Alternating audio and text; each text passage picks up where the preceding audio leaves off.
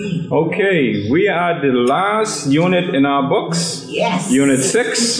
Turn it on. And I want you to turn to 121 Yes. in your books. Now remember, you need to get your next book today because you're going to need it for next week. And we are starting with the dark side. We're going over to the dark side. All right, that's the whole theme of the first unit in book, the new book, the next book. The dark side, and we're going to begin talking about that old dragon. All right, Satan. All right, and then we go into demons and the paranormal, and then we talk about the battle plan and all that stuff. So make sure you get your books today before you leave. We'll need them for next Lord's Day. First question: who is a neighbor you're glad you've gotten the chance to know? Anybody who have a neighbor like that? Yes, my surrogate parents while I lived in New York. Surrogate parent, okay. You were kind of hesitant, but you're glad you got to know that person. Anybody else have a neighbor like that? Well, my neighbor, the house been abandoned for many years. And the son took it over. And I had a good chat with him on Friday. I'm glad that he's back because I know who's coming to live near me. Okay. Anybody had an experience where you were kind of reluctant to get to know that person, and then when you got to know them, you were surprised at what kind of person they were? Anybody had that experience? You had that experience. Okay, we all had that at some particular point. Okay, let's look at Bible Meets Life. Someone can read that. People can probably be placed into one of two groups. Those of us who love to travel, or those of us who prefer to stay close to home. Those of us who love to travel relish new experiences, different points of interest, different foods, and different ways of doing things.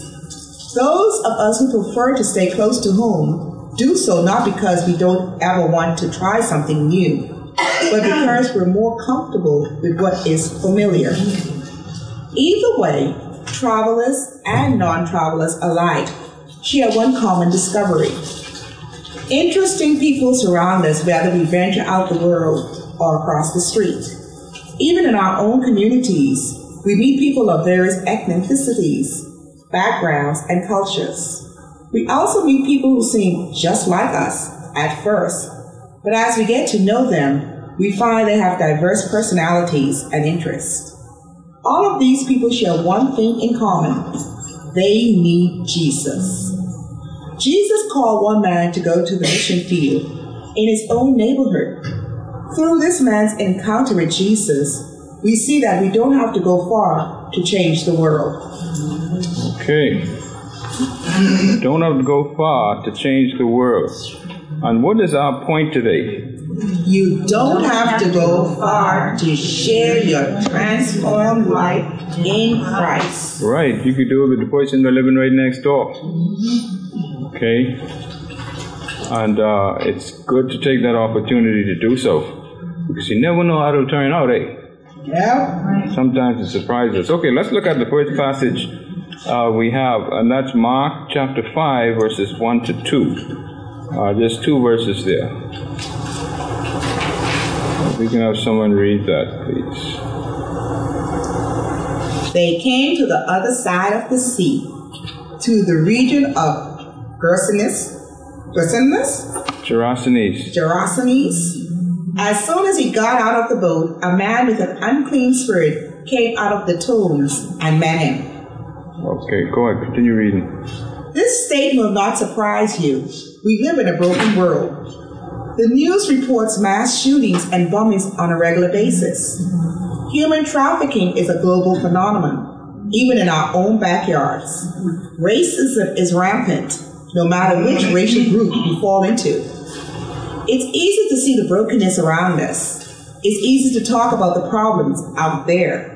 But let's not forget that our world is broken because we are broken people in here.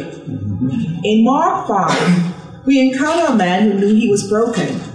Jesus and his disciples had traveled across the Sea of Galilee through an area that was populated primarily by the Gentiles.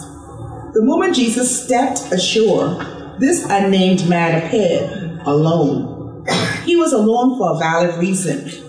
Namely, he was broken physically, mentally, emotionally, and spiritually.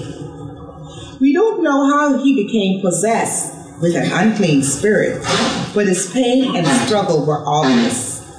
His erratic behavior kept him isolated from the community and any family he might have had. The community's only treatment for him was to bind him with shackles and chains, which he broke. See verse 4. This demonic strength only caused the people to fear him more, so he was simply left to fend for himself in a cemetery. He was naked, which surely caused him further pain from exposure to the elements. See Luke 8 and 27. So let's look at that verse, Romans 8:27. Romans? Luke 8:27.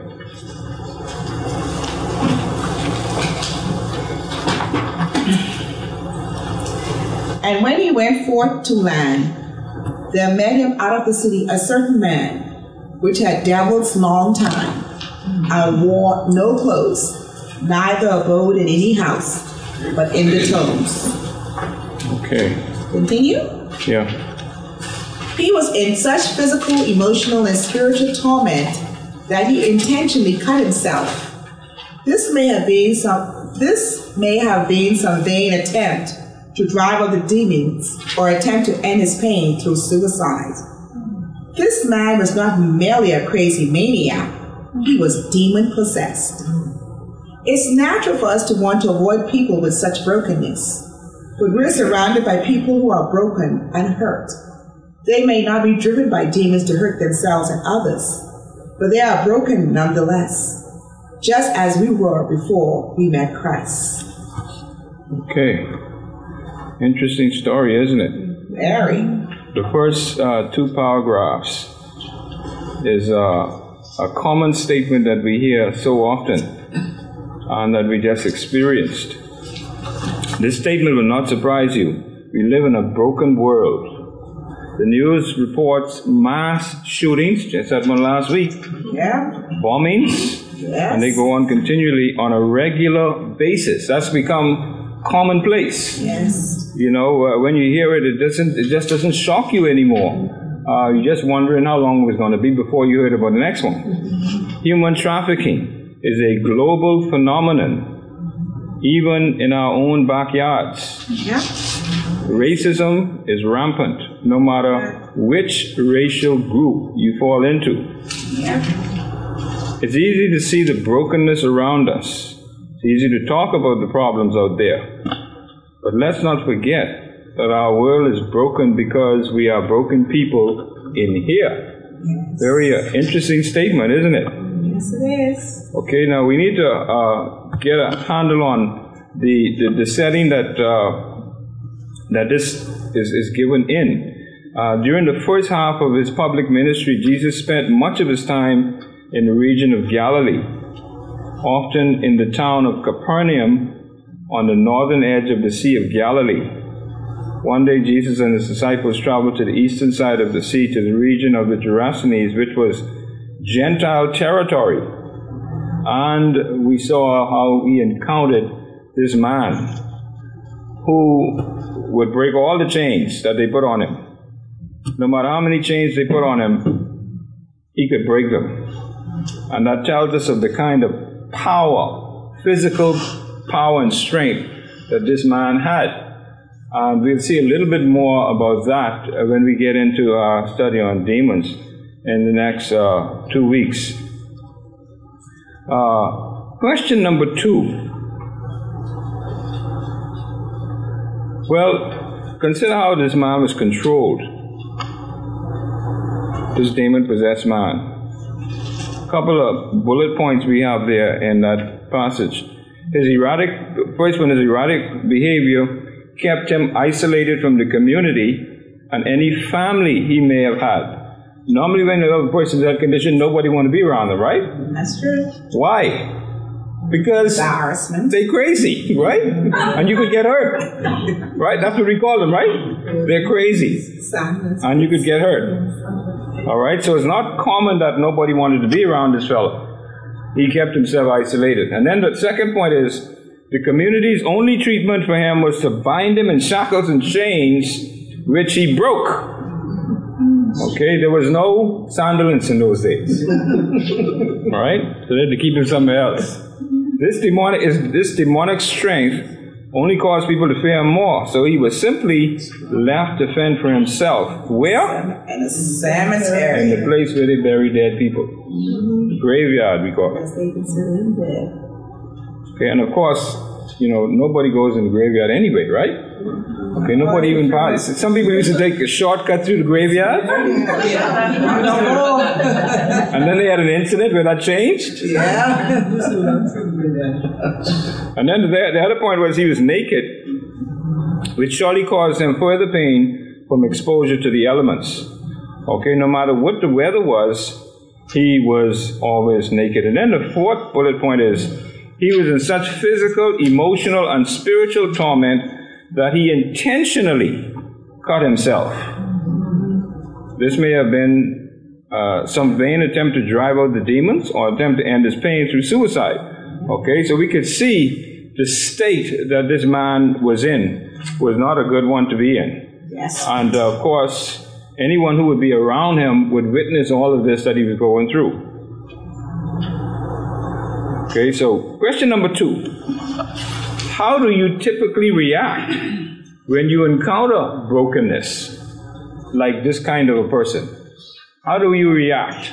Rejection. Rejection, okay. Like the people in his day did to him, they rejected him. Afraid, fear, okay. Sad. Trying to go the other way or run away, okay. Play like you didn't see him. I was on a traffic light one day, and this fellow was like this fellow. He was one of those people who walk the streets, and the guy opened my car door. Should have locked. It should have been locked. Yes. From that incident, he just opened the door and shut it. I said, whoa. Maybe it wasn't shut properly. It was shut properly, it just wasn't locked. So you can remember to lock your car doors now these days. Ever since then I've locked my doors. But that's how we react. You're afraid of people like that because you don't know what they're going to do. No. Okay, one fella had on the traffic light, he had matches, and he was lighting matches and throwing them at people. Okay, so you don't know how these people are going to react. Yeah. So how do you typically react to when you encounter such brokenness? Fear. Lord, please let the light area change so I can go. Why you look like you're doing something else, like you're listening to music or something. But the reaction is always one of concern, right?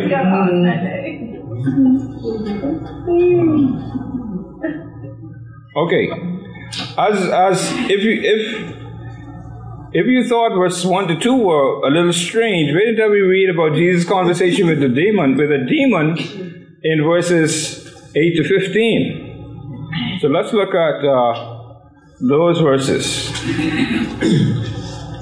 For he had told him, "Come out of the man, you unclean spirit. What is your name?"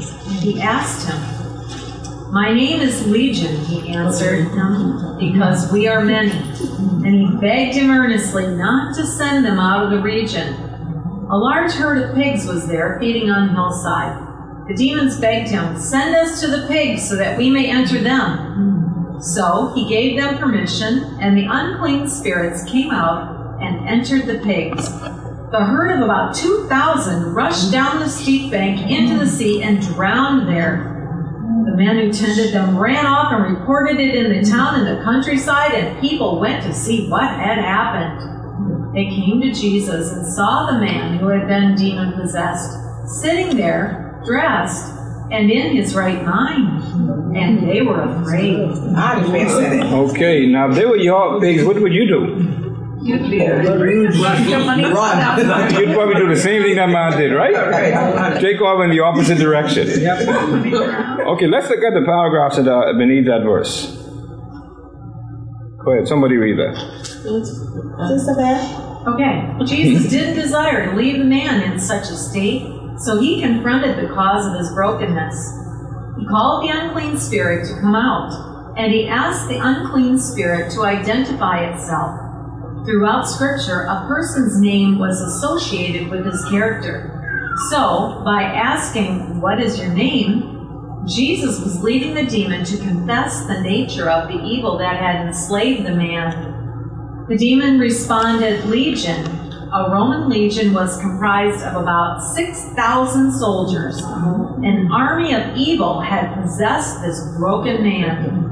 The biblical writer then presented a shocking picture of the demons entering about 2,000 pigs and the herd rushing down the steep bank into the sea where they drowned. While such mass destruction of the pigs may seem cruel, it's important to note that Jesus did not command the demons to inhabit and destroy the pigs. He allowed the demons to go there. Okay, page 125, continue. 26, continue, yes. There are several reasons for Jesus' actions. First, it unequivocally showed the evil intent of the demons. What they did to the pigs was what they intended to do to the man. Secondly, the demise of the pigs demonstrated beyond doubt that the demons had left the man. He was healed. Thirdly, it was a witness to the power of Jesus to heal. The townspeople came running when they heard about their pigs. They should have been amazed, but they chose to fear. What matters most in this story is that a broken man experienced freedom, a restored life in Christ, and so can we. No matter how dark your life is, Christ can transform you by His grace. No matter what skeletons may be in your closet, Christ can cast light into the shadows and heal you. No matter how broken your relationships with others might be, He can open the door to a new day. Jesus is not only in the business of forgiving and healing your past, but He also wants to redeem your present and transform your future. Amen. Okay. All right, so we notice some things about that demon-possessed man and about the pigs, right? Yes. What do we notice about that bullet list? A couple of things we notice there, at least three things. It equivalently shows that the intent of the demons. Yeah, anybody ever thought about the intent of the demons? We never thought about it from that perspective, right? That the demons wanted to do to the man the same thing that was done to the pigs. Alright, so that's a good perspective to think about. And demons, that's what they do. What does the Bible tell us about the devil? He came to kill, steal, and destroy. So what do you think his demons are going to do? Destroy, kill, and same thing that he came to do. Okay, they're an extension of him. Yeah. And so we see that the second bullet point, the demise of the pigs demonstrated beyond doubt that the demons had left the man. Okay, so that's another indicator there that this man is completely healed. Okay, the 6,000 demons that this man had all gone. It's not that there were some stragglers left behind who said, "Man, I like it. I'm not going anywhere." They all left. The man was healed. Okay. How many had to go into that one man, you think? Well, if he said his name is Legion, and we saw a legion of 6,000 Roman soldiers. How many have to go into one person? Well, they hang together. The more of them, the more damage they can do, and the more they can hold on to that individual. Okay. And what does the scripture say? Remember, the scripture talks about a demon goes into a person, and the man is made well. And the demons come back and see the place nice and clean, and so he brings some others with him. Right. Okay. And so that's probably what happened with this man. Yeah. Okay. That's why he had probably so many. And the third bullet point is it was a witness to the power of Jesus to heal. Okay. So we see from this that Jesus' healing can be full and complete. The townspeople came running when they heard about their pigs. They should have been amazed, but they chose fear. All right? Because they'd never seen anything like that. All right? So they were fearful. You know, whenever you see something strange, people fear, right? Yes. Remember some years ago when they talked about that haunted house down the road down there? Remember that? Yeah. Remember it was in the news that this house was haunted? Haunted today. And it's by Columbus Primary? Yes. Right.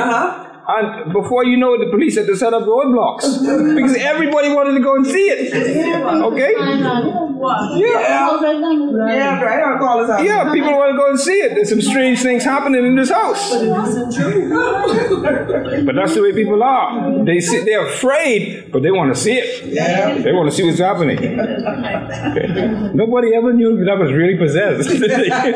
Nobody went to find out either. Okay, question number 3.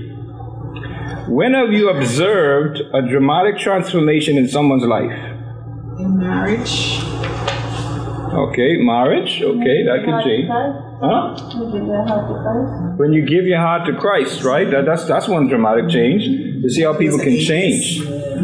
Anybody else? But besides salvation and marriage, what else? Birth of a child. The birth of a child. People change when they have a child, right? Oh, yes, they do. Dramatically. And you begin to wonder, is that the same person? Boy. Okay, you're physically and mentally, yes, of course. Okay, any others? People change when they get plenty of money too. Oh, yeah. That's the truth. Yeah, it's amazing how money can change people, right? Yeah. They hide from you. Yeah. And then all of a sudden you get a lot of relatives, hey? You get a lot of relatives and you get a lot of friends. And ones and all. Yeah. But I've seen a couple of people who, like in the 80s, they were involved in, drugs and drug trafficking, and then they got saved. So they were like, trying to help people instead of dramatic change. Okay. No, I mean helping people and turn around to the Lord and they try to change their lives. So I've seen a couple of people like that. When you have a close encounter with death. When you have a close encounter with death, yes, that's a way of changing people's life as well. Or when someone close to you have an encounter like that, it kind of wakes you up to the reality of, what can happen. Okay, dramatic changes, transformations. Okay, as we conclude with Mark 5:18-20, we'll see Jesus' final instructions to the man who had been healed. Okay, so let's look at 18-20. As he was getting into the boat, the man who had been demon-possessed begged him earnestly that he might remain with him. Jesus did not let him, but told him, "Go home to your own people and report to them how much the Lord has done for you and how he has had mercy on you." So he went out and began to proclaim in the Decapolis how much Jesus had done for him, and they were all amazed. Okay, continue reading. Jesus frequently sent his followers to new places.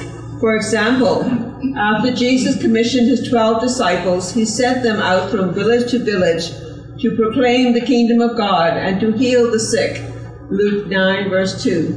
Later, Jesus sent out 72 disciples to tell others about the kingdom of God. See 10, verse 1-12. Okay, let's look at those verses. Luke, this is where Jesus sends out the 72. Luke chapter 10, verse 1. The Lord now chose 72 other disciples and sent them ahead in pairs to all the towns and places he planned to visit. Verse 2. These were his instructions to them. The harvest is great, but the workers are few. So pray to the Lord who is in charge of the harvest. Ask him to send more workers into his fields. Now go and remember that I am sending you out as lambs among wolves. Don't take any money with you, nor a traveler's bag, nor an extra pair of sandals. And don't stop to greet anyone on the road. Whenever you enter someone's house, first say, "May God's peace be on this house." If those who live there are peaceful, the blessing will stand. If they are not, the blessing will return to you. Don't move around from home to home. Stay in one place, eating and drinking what they provide. Don't hesitate to accept hospitality, because those who work deserve their pay. If you enter a town and it welcomes you, eat whatever is set before you. Heal the sick, and tell them the kingdom of God is near you.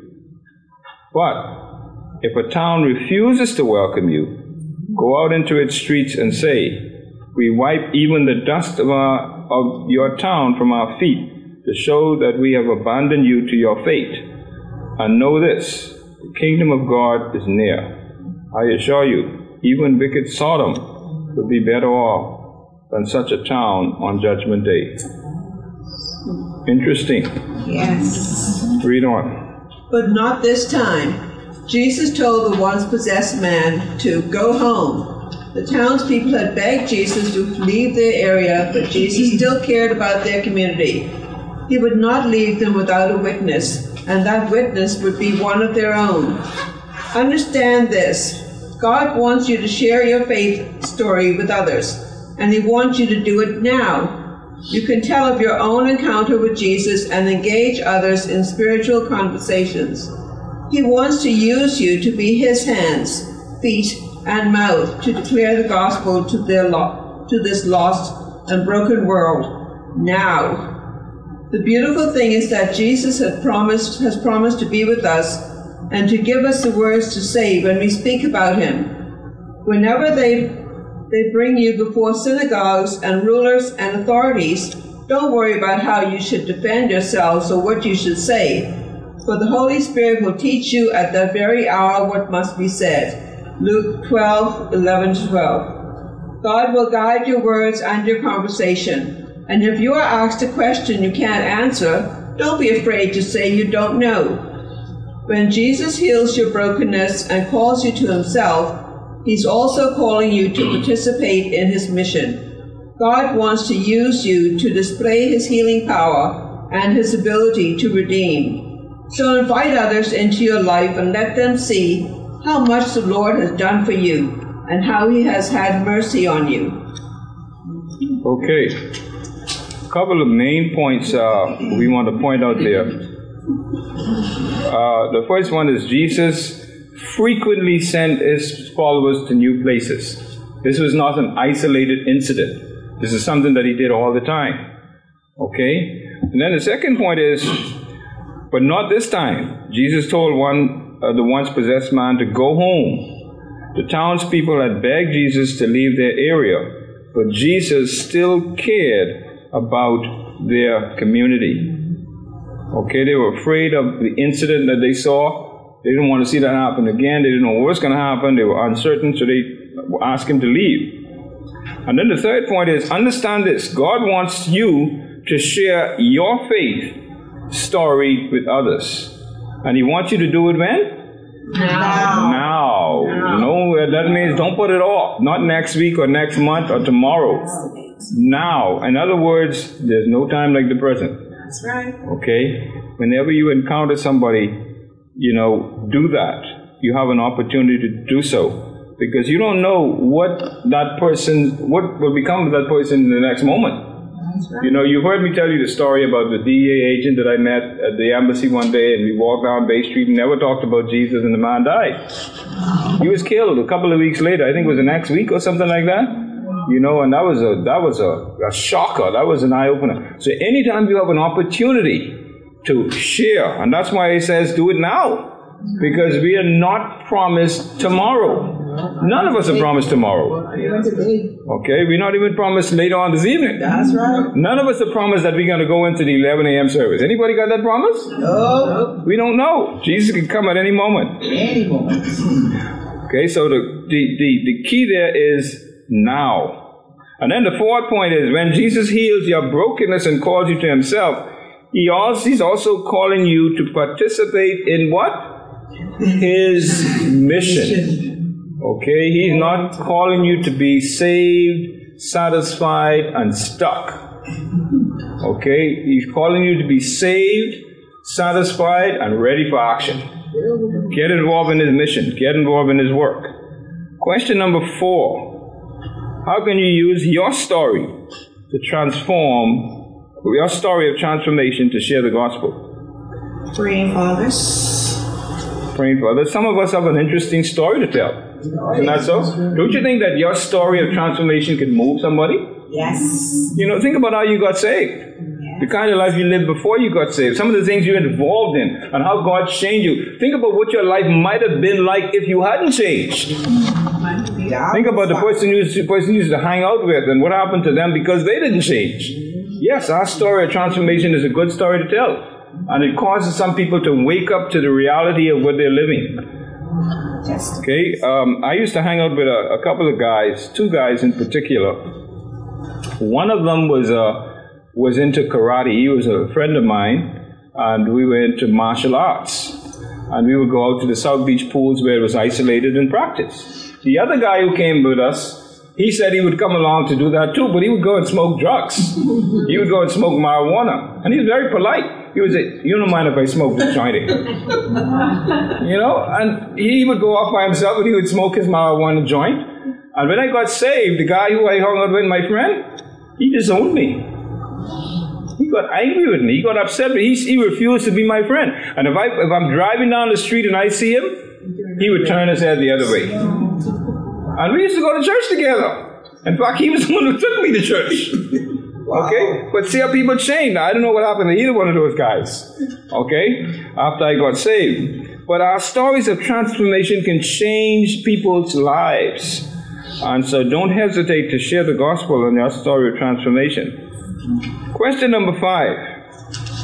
How can your group shine a light on areas of brokenness in your community? How can we shine a light?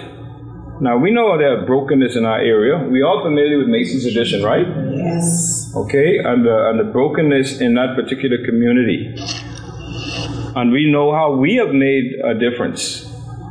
Shining the light, going there, doing park ministry and meetings. So that's something that we can continue to do. Okay, the point. You don't have to go far to share your transformed life in Christ. Okay, how far do you have to go? Your backyard. Your backyard, your neighbors, next to the wall of your yard, the fence of your yard. Right in your house. Okay. Probably the co-worker that's working next to you, the next desk in your office. You don't have to go very far to share the story of your transformed life. Okay, let's see how we can make this application. How will you share, live it out? That's page 128. How will you share your transformed life in Christ this week? Consider the following suggestions. Write down the names of 3 people in your life who are far from God. Sure, many of it could be more than 3 people, right?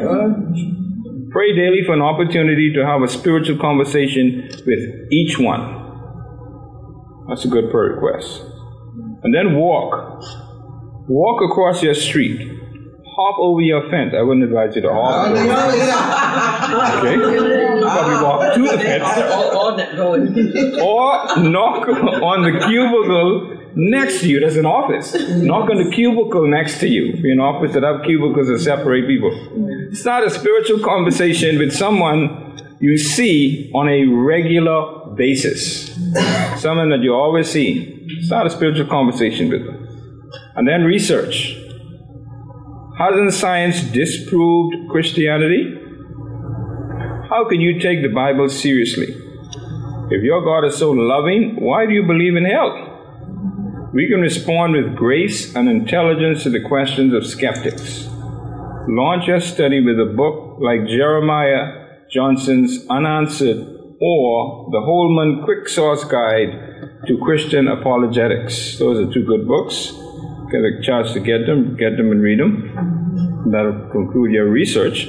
So if you don't have to travel far to share a transformed life in Christ, the first place God calls you is often not across the world, but across the street. Or probably just across the room, in the office or the workplace. The question is, will you go? Amen?